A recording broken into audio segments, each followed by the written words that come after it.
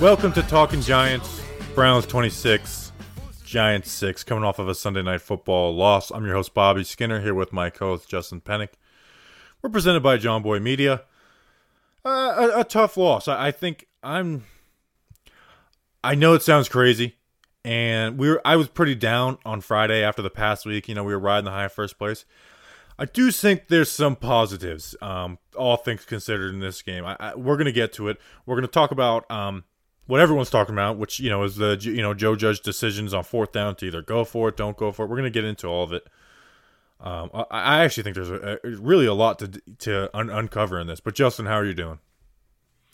Yeah, Bobby Skinner, we didn't expect a lot of great things today, and we didn't get a lot of great things. Yes, there are some positives to come out of this, but how you can dissect certain positives to come out of this game also do depend on how the Giants view this season and how the Giants view how certain people have done their jobs this season. And I think the big cloud over this game is obviously Jason Garrett, where even though the offense only scored 6 points, there are certain things about the offense in which you enjoyed to see. Baker Mayfield was just really, really scary accurate. And that hurt. Not having cornerback one hurts. Not having your quarterback hurts. This team was really defeated. This team was really, really defeated. And they played tough. And also you can put some of this on coaching for why they weren't in the game more as the game went on. And you can be on either side of the equation on where they should have been closer or were they a little bit farther away in terms of kicking field goals, being a little bit more conservative. So we'll talk about it. We'll break it down. Let's dive right into it. Everybody's talking about the fourth down decisions. It was highly debated by a lot of people. I know you have a lot on this, Justin, and I'll play off of you. Here's how I'll give my quick rundown. I was fine with going for on 4th and 5, even though I actually kind of maybe lean field goal on that. But I would have been, if they went for it, I would have been completely fine. I would have been fine with I wouldn't have played the results. The issue is that fake punt. I have some takes on that, why I didn't like that call, and I don't think it's just playing the results. The other one, the fake field goal. Yeah, sorry, the fake field goal. The run to Gallman, you got to get those yards. We'll talk about that. And then 4th and 4 in the third quarter, Cleveland's 44, 6 minutes, 7 seconds left, down by 10 points. I kind of wanted them to go for it there, especially since they set a precedent, and then the field goal at the end with 2 minutes left, kind of inconsequential, but worth talking about. Justin, I know you have a lot on this. Why don't you roll? Yeah, I have a little bit of a rant, and I'm not mad, I'm not pissed at this game or anything like that, but we're seeing a little bit of with the trend with Joe Judge, and I think this game, it kind of got to him, the fact that he's been kind of conservative at certain points of the season, so then tonight, trying to be super ultra aggressive, which I like, by the way, but we'll talk about why I don't like exactly what the execution of being super ultra aggressive. But I think it got to him tonight a little bit. So point blank, I think Joe Judge got embarrassed on national television tonight. I think he got absolutely embarrassed to be so ultra aggressive in the first half and then to cave in the second half by kicking field goals, punting the ball. That's not showing toughness, in my opinion. When all Judge has preached throughout his time in New York is toughness. And I get it. That's coach talk. You take coach talk with a grain of salt. But if you want to be about toughness and if you want to showcase that to your players, the ultimate dichotomy that was the first half and the second half, when you're down in the game, by the way, in the first half, it was a winnable football game, which you were being super ultra aggressive, which I like.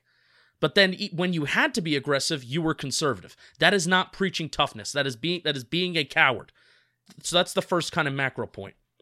But ultimately, what you have to criticize from this game is not the decision to go for on 4th down, but the execution on those 4th down calls. This is supposedly a team that is centered around the fundamentals, right, Bobby, and executing in the moments that you have to. They did not do that on offense and special teams tonight when they easily could have, at least early in the game. They could have easily made this a winnable game in the first half. Would they have won it in the second half with how well the Browns were moving the ball? Maybe, maybe not. But you allowed your punter to throw the ball. And once again, on a 3rd/4th down situation, you are running out of the shotgun into a stacked box. And that was that call with Wayne Gallman, the second 4th down failed conversion in the first half. Bobby, you're imposing your will in the run game that drive. And I understand on the Gallman fourth down attempt, he was just short, but they were moving the ball on the ground that drive. Put the fullback in there, put a tight end in motion to that side so you have a lead blocker and you're running back and have some sort of momentum. I understand he was just short, but that is not the first time that they have done that this year on offense. And it was clear from the start of the game that the Browns were moving the ball at will. Maybe they weren't scoring at will, but they were moving the ball. Getting 9 points would have made zero difference in actually winning this game, but executing in the red zone and on fourth down would have made a difference in this game because that would have been possibly 2 additional touchdowns just in the first half, with the score being 17-13. So again, criticize the execution, not the decision to be aggressive. Joe Judge said it himself during the post-game press conference. Field goals were not going to win this game. He just, we're recording after the game, but we were able to get that quote from those on the beat. Field goals were not going to win this game. So Joe Judge admits it himself. So instead of questioning analytics, instead of questioning aggressiveness, question and criticize how the Giants executed those fourth down plays, because those are the decisions that might have costed you the game, not to kick the field goals. Analytics does not just say, because you go for it on fourth down, you will win the game. You need to execute. And one more point. Being down 13-9 the third quarter does no good for you.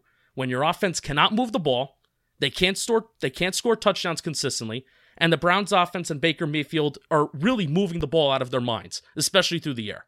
Field goals do nothing for you unless you can consistently rely on your offense to respond on the next drive. And can we expect our offense to go and consistently get across the 50-yard line and get in the red zone and keep up with the Browns offense in a shootout? No. That is why you need to be aggressive, but when you were, you blew it. Yeah, so let's go through each one individually. Let's go in chronological order. The fake punt, man. 4th and 5 is hard to pick up. Like that's a hard play to pick up, especially like you said. Like there's not a lot of faith to be put in this offense in the red zone. So 4th and 5. So if they go for it, I'm not mad there. But if you're gonna go for it, that fake punt, and this is where I'm like, hey, if you're gonna run a trick play, it's got to be a trick play where pre-snap you're really confident it's gonna be there. And I'm pretty sure from going at that play and what they did, I'm pretty sure the shift and the motion was to get them to cover everybody out on the edge and then leave Nick Gates completely uncovered, because you wouldn't think that the guy snapping the ball is an eligible player because he lined up eligible in the first field goal formation. That's what I'm pretty sure what that was what that was, and they totally covered it. I know people like Graham Gano. The whole thing was Graham Gano was open. Yeah, I don't think the plan was to have Riley Dixon go through his progressions and hit Graham Gano on a slant, because he would have thrown it. Like I said, they were planning on Nick Gates being totally uncovered. They didn't. That's why, like the Evan Ingram, fake punt versus or fake field goal against the Cowboys. Like, I'm cool with that because Evan Ingram was literally wide open. If they covered Evan Ingram, they're not going to trust Riley Dixon to hit him on the back shoulder like that. There's certain plays or trickery of plays where it's like, or if your first option is not there, you can get to it. I just don't think they were, planning on hitting Graham Gano on a slant route, and hitting him in a window. It wasn't like if he was left completely wide open, I'd be like, come on, Riley Dixon. But it was Graham Gano coming past a linebacker. If you feel confident enough to have your punter throw a football, and for those of you, throwback to the summer where I put an emphasis on the T in football, if you feel confident enough to allow your punter to throw a football on a 4th down in the red zone, you should also feel confident enough for your offensive coordinator and play caller to draw up a play that will get you a first down or put 7 points on the board. Which, by the way, on that first drive, Bobby, I know this is maybe a point that we'll get to, but we're trying to go in chronological order.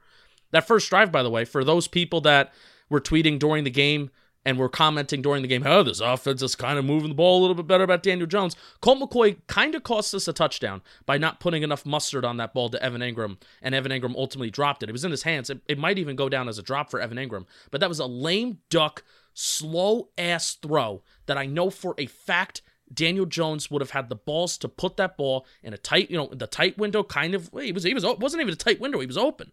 He would have put the velocity on that ball to get that ball to Evan Ingram, and it would have been a touchdown. Yeah, I want to talk about that, and I really don't have much on, like, Jones didn't play today, so, but I do want to go through these. All right, so then the next one, I agree with you 100%. Get under center, run that ball, or throw the ball there, because they did give you a front to throw against. Right. Like, there could have been an easy, quick pass. And they were expecting the run, where it wasn't like on some plays where the linebackers drop out. The linebackers weren't dropping out that play. You could have had a slant or something. But Bobby, even in this offense where the short intermediate passing game is not working in this offense, it kind of low key was working today. It was kind of working today. You want to know why? Because 15 out of 31 of Colt McCoy's passing attempts went for 10 or more air yards. We'll talk about that. But and I think a lot of people might take me as a guy, oh, Justin just likes to throw the ball. Justin just likes to throw the ball. In a drive where you are running the ball, and they were running the ball very, very effectively. This was a game where I really wanted the Giants to really try and dedicate themselves to running the ball. And that drive they were. So why quit the mentality of being a tough football team in the game situation that was most important on a fourth down, that you have to be a tough football team? It makes no sense, and this is not the first time that they've done it, because how many times have they done it with Dion Lewis? The only thing that was different about this game is that Wayne Gallman was the running back and not Dion Lewis. Yeah, I agree with you on that, but I don't think we need to spend time on that one. And then the next one, 4th and 4, you get the ball back. You go to the Cleveland 44, 6 minutes left. What quarter is this? Third quarter, down by 10. Third quarter. 13-3.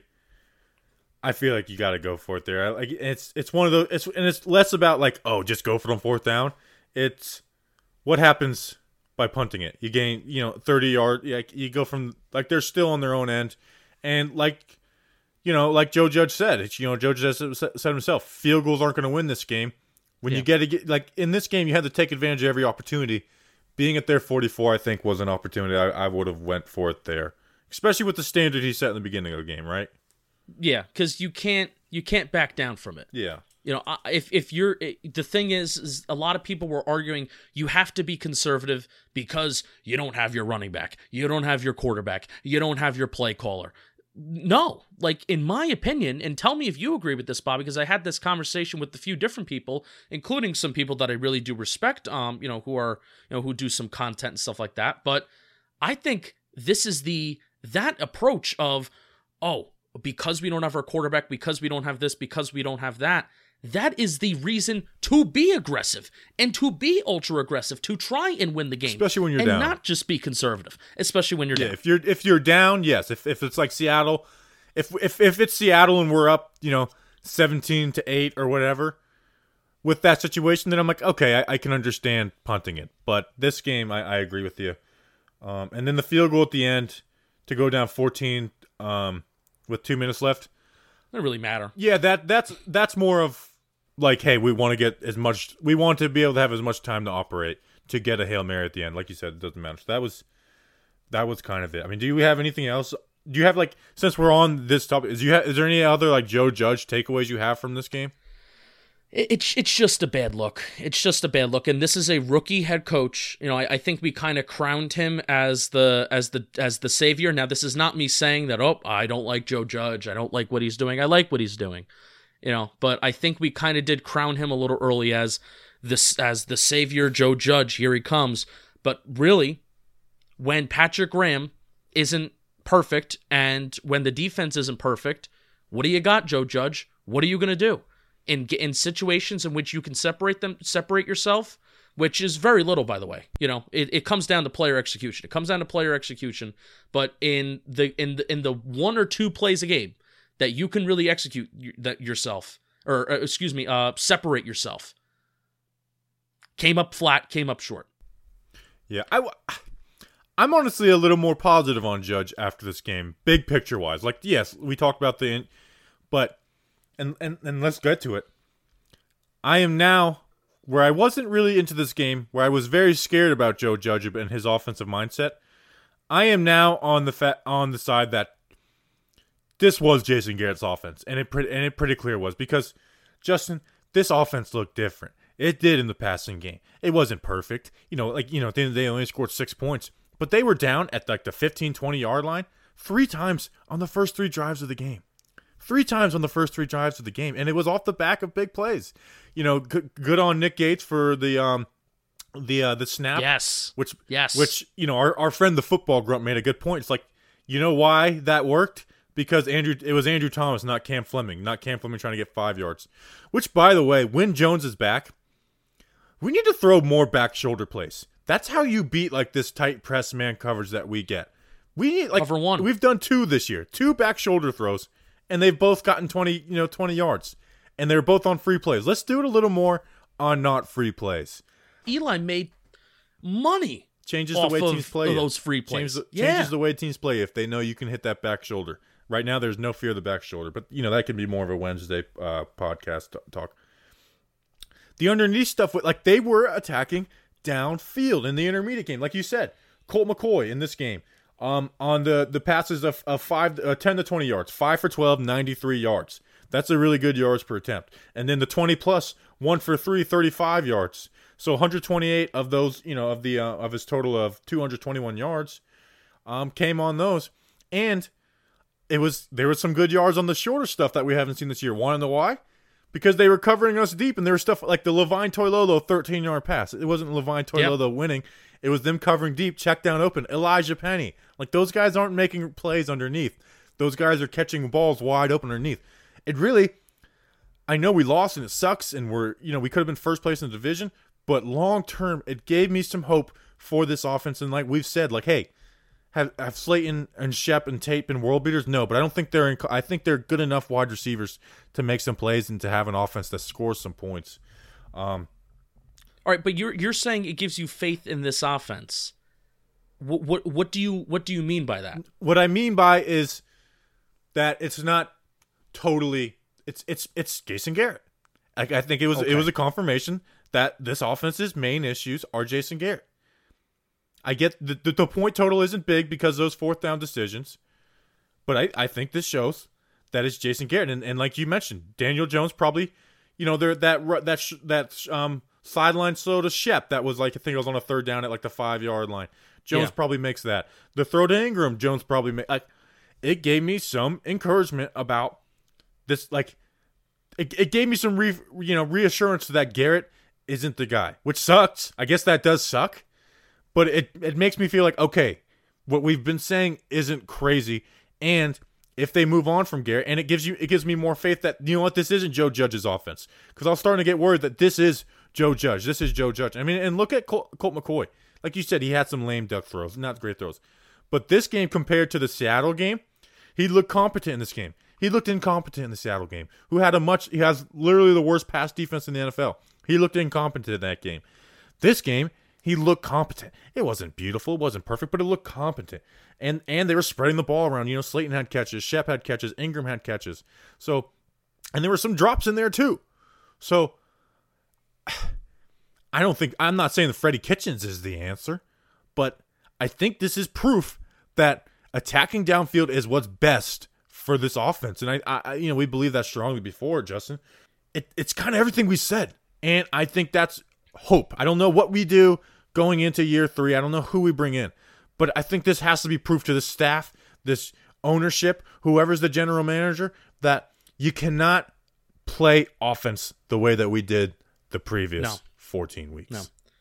No, kind of to break down Colt McCoy's next-gen stats day, his time to throw was 2.6. I love that, actually. I love that. It's not too quick. It's not holding on to the ball for 3 seconds. I love that. It's kind of right in between.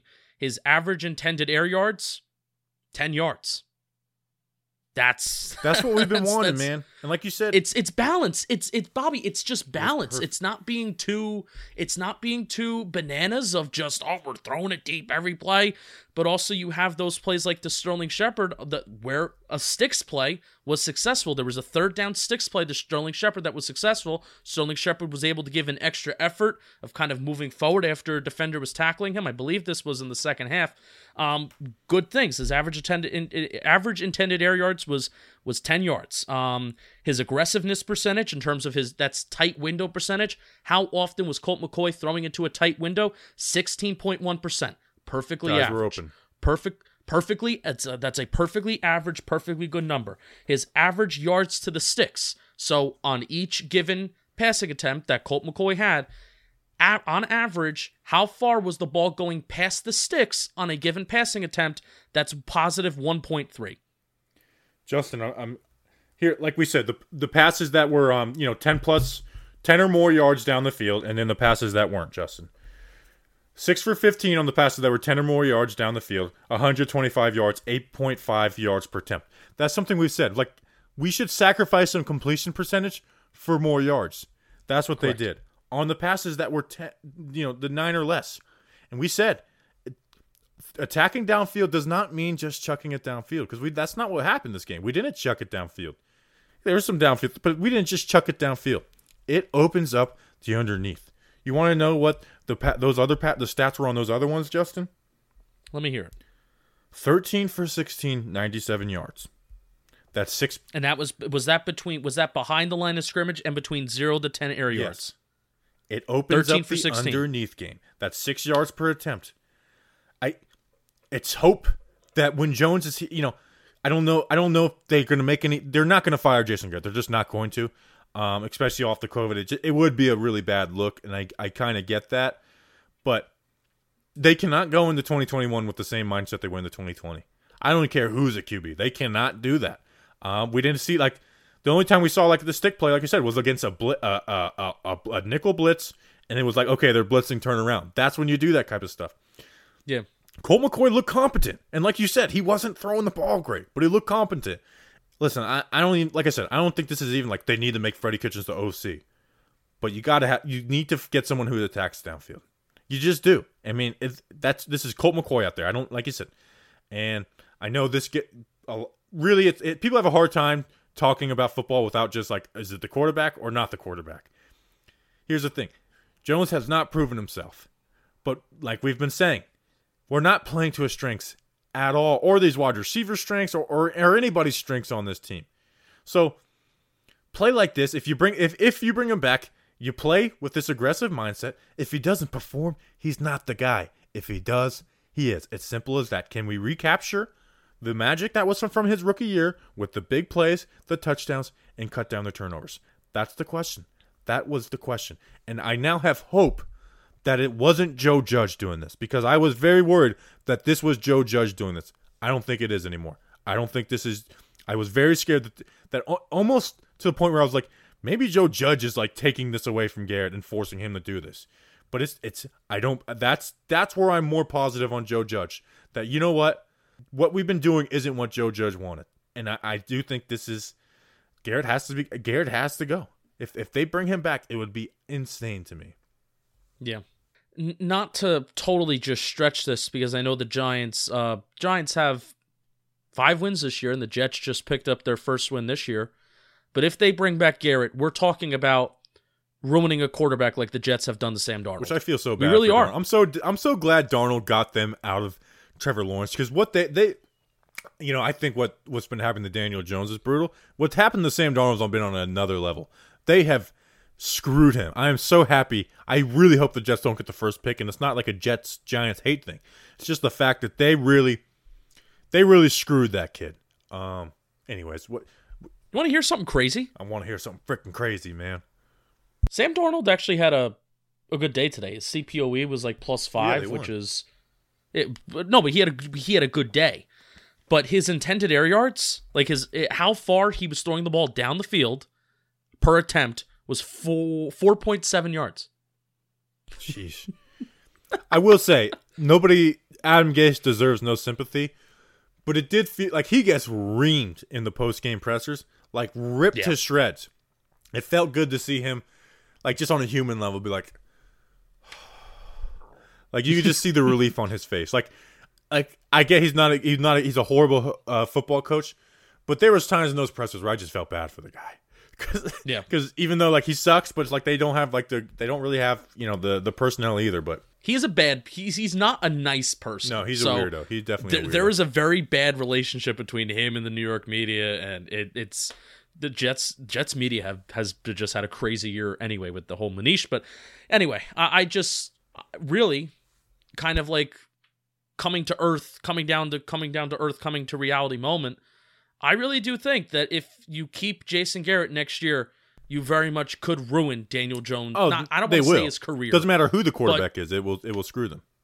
It definitely ruins his rookie contract, because the window that you have with rookie contracts, and now the silly thing in the National Football League is you have to extend the quarterback his third or his fourth year into his rookie deal, where you don't even want him to be playing on like that. It's like frowned upon to have a quarterback that's playing on like their fifth year option. Yeah, that doesn't worry me as much as other people. Where like I've seen people say like we can't pay him. It's like, yeah, we're not. Like we got plenty of time before we have that conversation. Yeah. You know, but the time conversation starts if you keep Jason Garrett around for another year. And I am very confident that no QB would succeed in what Garrett's done unless they're just flat out like running all over the place, breaking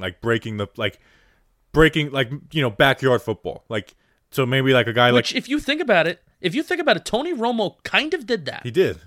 Or that a veteran who was just taking control of the line of scrimmage. So yes, that too. But like young QB, unless you're like playing like Lamar Jackson, like running all, obviously Lamar would be less successful than he is. Anyways, I don't want to spend much time. I hope he gets healthy. Offensive line, Justin. It sucks they gave up the sack on that last play. It does suck because Andrew Thomas, I was watching him, was not just beating Garrett, he was winning that matchup consistently. It sucks they gave up a sack on that last play. And I get Garrett had COVID, but they had other players out there. He was awesome. The whole O-line was really good. Like, the whole O-line was good. Colt McCoy cannot, he's not mobile. The whole O-line was good. Even running the ball, they looked good, opening up holes for Alfred Morris. Gallman didn't have the greatest game, but, like, he had his moments. As a whole, for a game where they came off 8 sacks, very encouraging that they bounced back from that. Against a team with better pass rushers. Myles Garrett, Olivier Vernon are better pass rushers than Hassan Reddick and Marcus Golden. And that's not a shot at those two, but it is. They just were. And Andrew Thomas looked really confident against a guy that it's probably not the easiest in the world to be confident against, COVID or not.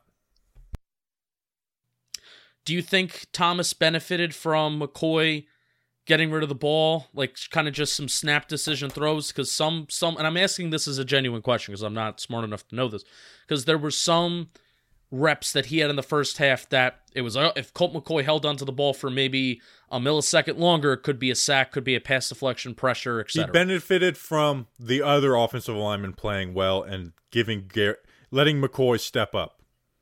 Whereas last week, which is good. Last week it was, Zeitler played horrible last week. Where it's like, okay, yeah, is this the perfect rep by Thomas? No, but if the QB could step up even 1 yard, it's not a sack. So like I said, I really wasn't worried about Thomas. And we said it on the pod, I wasn't worried about Thomas after the Arizona game. That game to me was not worrisome. It wasn't good, but it just wasn't worrisome after the 5 games we saw. So good on Thomas. I'm excited to look at the other guys because they seem like they played well. So that's kind of it on offense. Like you said, man, you said this is gonna be a short episode. We just spent 30 minutes on the O. What do we got for the defense? Because I don't have many notes on the defense. Well, I got a lot of notes, but they're not the longest ones. First of all, they did miss James Bradberry. They did. Yes. Julian Love, who I actually would like to see Love play a little more corner. He hasn't played corner since 2018, but they attacked Love, and there were some plays where, Baker had all the time in the world, but it's like, if Bradberry's in there, he's either not throwing it there or Bradberry's breaking it up to where Love is in close contact, Bradberry's breaking it up. And that's not, like I said, that's not a knock on Love. Bradberry's been playing like a top 3 corner in the NFL this year. So they definitely missed him. But I thought this game was more evident of this team really needs a pass rusher. They just need, because Baker had all the time in the world, and it doesn't matter how much, good coverage you have. You give a guy that type of time, and they're going to make plays. And we just don't have that. And I know there's this debate, and I'm going kind of rabbit hole. There's this debate of like, oh, well, pass rushers are less important because of 2.5 seconds. But guess what? A lot of plays aren't designed to go 2.5 seconds. They're designed to go longer. And a lot of times you're on third down where you can't take the check down. That's when the Giants sorely miss a pass rusher. That's when they need someone to get there in 3 seconds. And they just don't have that guy. It's tough, and I agree with you 100%, because for this game in particular, they needed to prioritize having their 3 interior defensive linemen out on the field at one time. Whether it's a collection of B.J. Hill, Leonard Williams, Dexter Lawrence, Dalvin Tomlinson, Austin Johnson. There's 5 guys there, and they needed to prioritize having 3 of them out on the field on a given time because the Browns are such an aggressive running team, and you needed those guys to plug up the holes, which they did a great job. They did a great job of stopping the run. But why you have to have 3 interior defensive linemen out on the field is because this year the Giants don't have. Well, not this year, but right now, the Giants don't have the depth at edge rusher. They don't have no longer a Kyler Fackrell, Lorenzo Carter. Yeah, they're also banged up too. Yeah, so no, that's what I'm saying. That you don't because they don't have the depth this year, or not anymore. They don't have it anymore because the first 4 guys that were on the depth chart to start the year, they're not on the active roster right now. Yeah. So that stinks. But they do need that one guy where it's like, okay, we can have you out on the field against the run and feel confident in the air, and we can also have you out on the field where you're getting to the quarterback.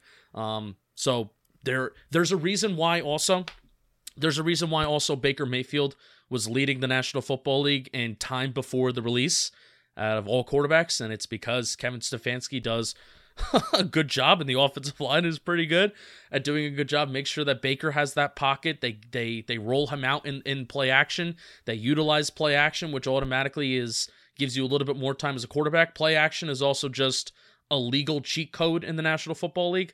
And if you sell it really well, it can work. So Stefanski's good. And all in all, now this may be of an example of the score not really telling the story, but all in all, they only gave up 20 points, which, with missing Bradbury, and Darnay Holmes. I think Dak didn't get talked about enough because Bradbury, but missing Darnay Holmes is a big deal too. Now you got guys playing out of position, whereas, with at least with Holmes out, it's like, okay, Bradbury plays, then you put McKinney there, but both of them out, that puts them in a bad situation. In the running game, they did well. Chubb and Hunt combined for 22 carries, 72 yards, which is 3.27 yards per carry. The best running team in the NFL. I'll take that every time. Dexter Lawrence was making plays. He had 6 tackles, a tackle for loss. He had a sack, which was the only QB hit of the game. So, Baker's stats look great, but at the end of the day, they only put up 20 points. They only put up 20 points with our all-pro cornerback out and our nickel corner, who we've been really proud of this year. Yeah. And one of the touchdowns was freaking Devontae Downs. Why do we do this? That's my one criticism of Patrick Graham is why does this guy get a chance? I just don't get it. He never does anything good. Never. I don't. That's my one criticism of Patrick Graham. That was one of the first breakdowns in coverage that we have really seen all year. How often did we hear last year in James Bettcher's system? Every play. Just that was a breakdown in coverage. Player execution. That was a breakdown in coverage. Player execution. Where this year, I don't feel like there have been any kind of just absolute breakdowns in coverage where a guy is just wide open, total wide receiver separation, target separation. The thing about today that stunk is the Browns did have a decent amount of explosive plays that went for 10-plus yards, 15-plus yards through the air. I think they only, and this is from Research Rick. Research Rick kind of dug this up in the middle of the game. One point they had 10 explosive plays, pass plays, 3 explosive run plays, but the Browns before this game were the number 1 team in the National Football League in their rushing offense of producing runs of 10-plus yards. Giants' run defense did a great job. Yeah. Now, and that was their identity. And again, we're talking about a game where you feel the defense did what they had to do to keep the team in a game long enough, but they weren't perfect. So what is your offense going to do? And it sucks. It sucks that you don't have Jones. It sucks that you don't have your primary play caller, even though Kitchens might have called a better game. It just sucks. It sucks that we have not been able to complement what Patrick Graham has done this year. With Bradbury out, I'm not mad at this defense. There's some, like you said, the down situation. But when I say they need an edge rusher, Justin, it's not like, oh, this defense is horrible if they need an edge rusher. It's more of me being like, if they have someone who can get there somewhat consistently, it's an elite, maybe best defense in the NFL. Just one guy. One guy I really think is, and that's why I'm big on, you know what? Do what you got to do to keep this defense intact, whether it's keeping Ryan, keeping Leo, keeping down. Keep this defense intact. See if you can get some kind of help on the edge, whether it's in the draft or whatnot. And I think that's also why right now I'm on the boat of drafting an edge rusher because you're going to be putting so much money into the defense with extending guys. Yeah. So that's why I'm on the boat of drafting edge rusher. Obviously not knowing where we're picking, who's available, what's what, but I'm on the boat of drafting that edge rusher, having a guy that you can develop, so hopefully you can extend these guys. Logan Ryan could be here for a few years. Leonard Williams could be here for a few years. Blake Martinez has a few more years. James Bradbury has a few more years. Develop that edge rusher, and then you have a core group that can be together versus signing a guy that's even more money. Yeah. I don't want to get into my draft. I go back and forth with wide receiver, but I agree. Like an edge makes it elite, where this defense has been good, and I do think Patrick Graham deserves all the credit in the world, but there's guys on this defense. Like it's not like he's working with the worst. Like Logan Ryan's a dude, Jabril Peppers is a dude, Blake Martinez is a dude, James Bradbury, Dexter Lawrence, Leonard, Dexter Lawrence, had a really Dalvin, good game. and Isaac Yidim's been better. I'll give that one to Patrick Graham. But like this defense has players, okay? Like it's not like he's working with nothing. He's got players and he's making the best out of them. Like I don't think James Betcher gets anywhere near this type of production because Betcher was totally reliant on being able to get to the quarterback, and having guys who can play man corner, which this is not what this team is.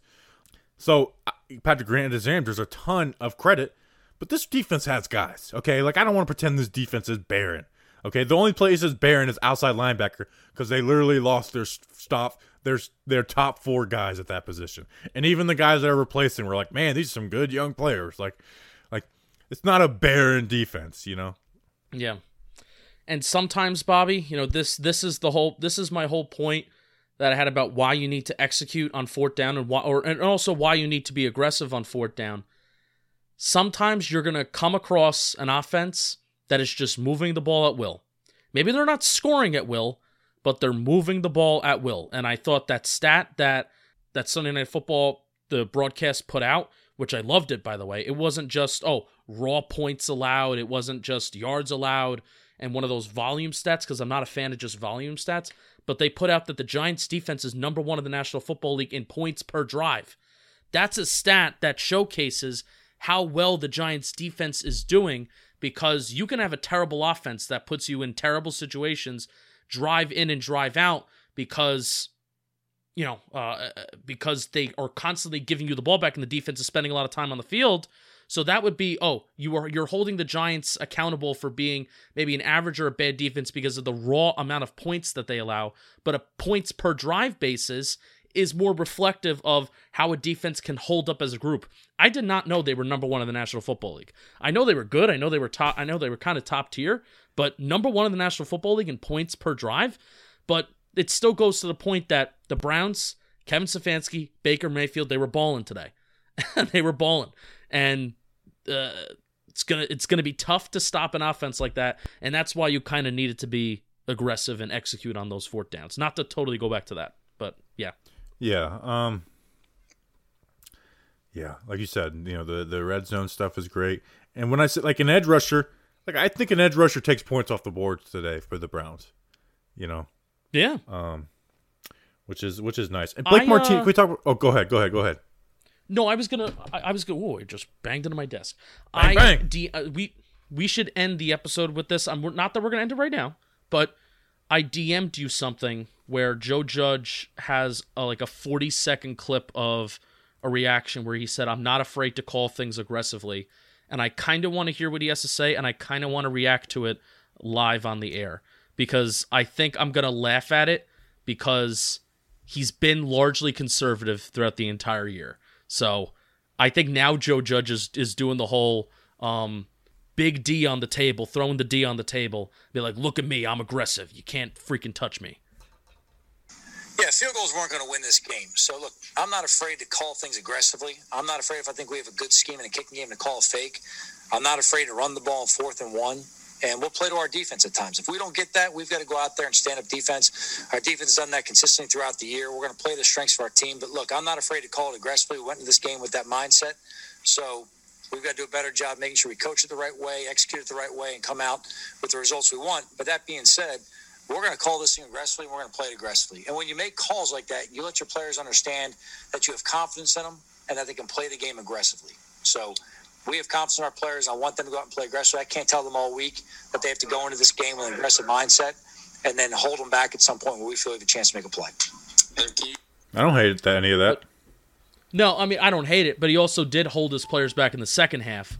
I wish he had that mindset throughout the entire season, and that sounds exactly what I have been saying on Twitter and what I have been saying on this podcast, where it's not the decision to be aggressive, it's the fact that they did not execute, and he talked about that in his answer. So that's glad. I'm glad he kind of said that. I just wish he had that mentality all year, because frankly, there were decisions that were made in the Rams game, there were decisions that were made in the Bears game, and those games were one possession games.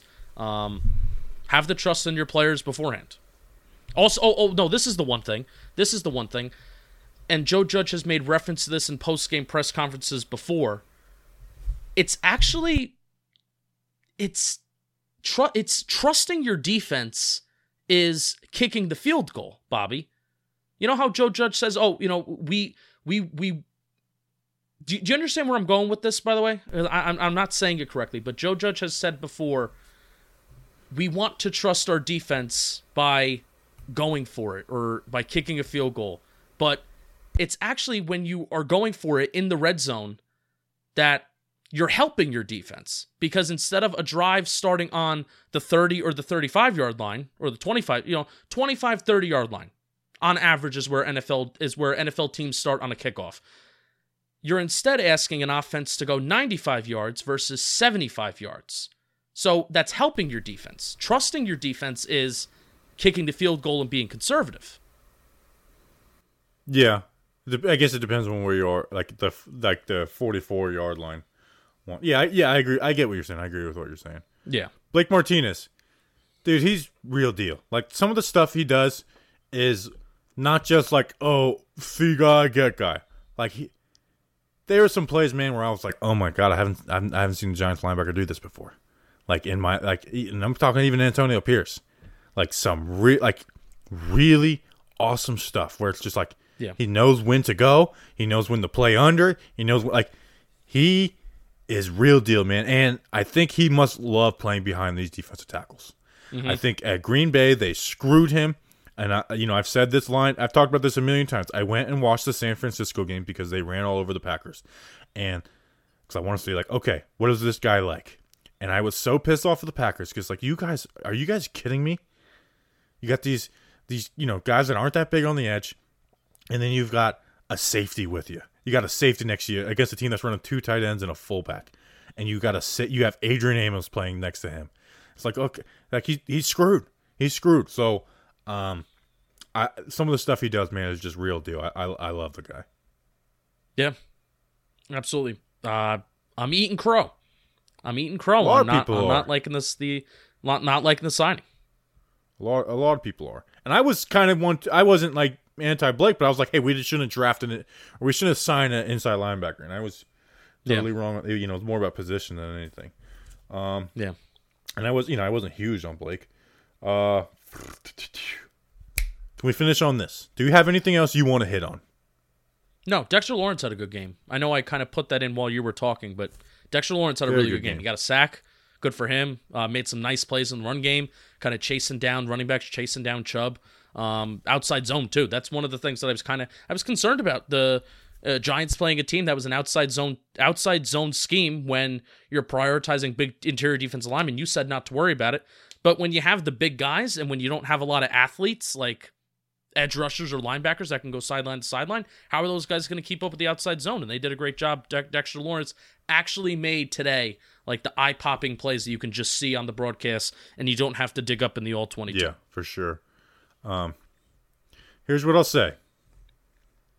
We were down and out in this game. I mean, we're missing our QB, missing our best player in James Bradbury. Washington's playing Dwayne Haskins. We are always going to have to beat Dallas anyways. I don't think we're out of it. Is that crazy? Like, I know this is very, like, small. This is micro thinking. We're not thinking about big picture. We're not out of it. We're not. Like, the Ravens are not unbeatable. The Browns were beatable. The Ravens are beatable. And we were always going to have to beat the Cowboys anyways. All we have to do is tie with Washington. All we have to do is tie. Yeah. Carolina is a game they probably should win, but it's not a game that they will win. And then they play Philly, who's looked a lot better with Jalen Hurts. One more win could do this. One more win could do this. Yeah, even Carolina played Green Bay kind of close on Saturday. And the Eagles certainly have looked better with Jalen Hurts. And as long as Alex Smith is not in at quarterback, you got to feel good. Alex Smith did practice last week, so that's why it makes me think that he will be playing.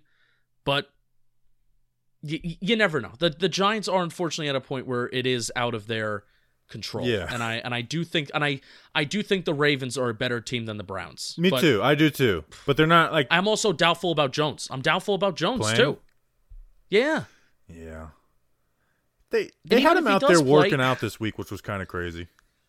Even if he does play, I don't feel great about the same quarterback that Daniel Jones was in the first half of Arizona. I don't feel great about that Daniel Jones going out there and playing. I feel better about that Daniel Jones than Colt McCoy. With this game plan, I do.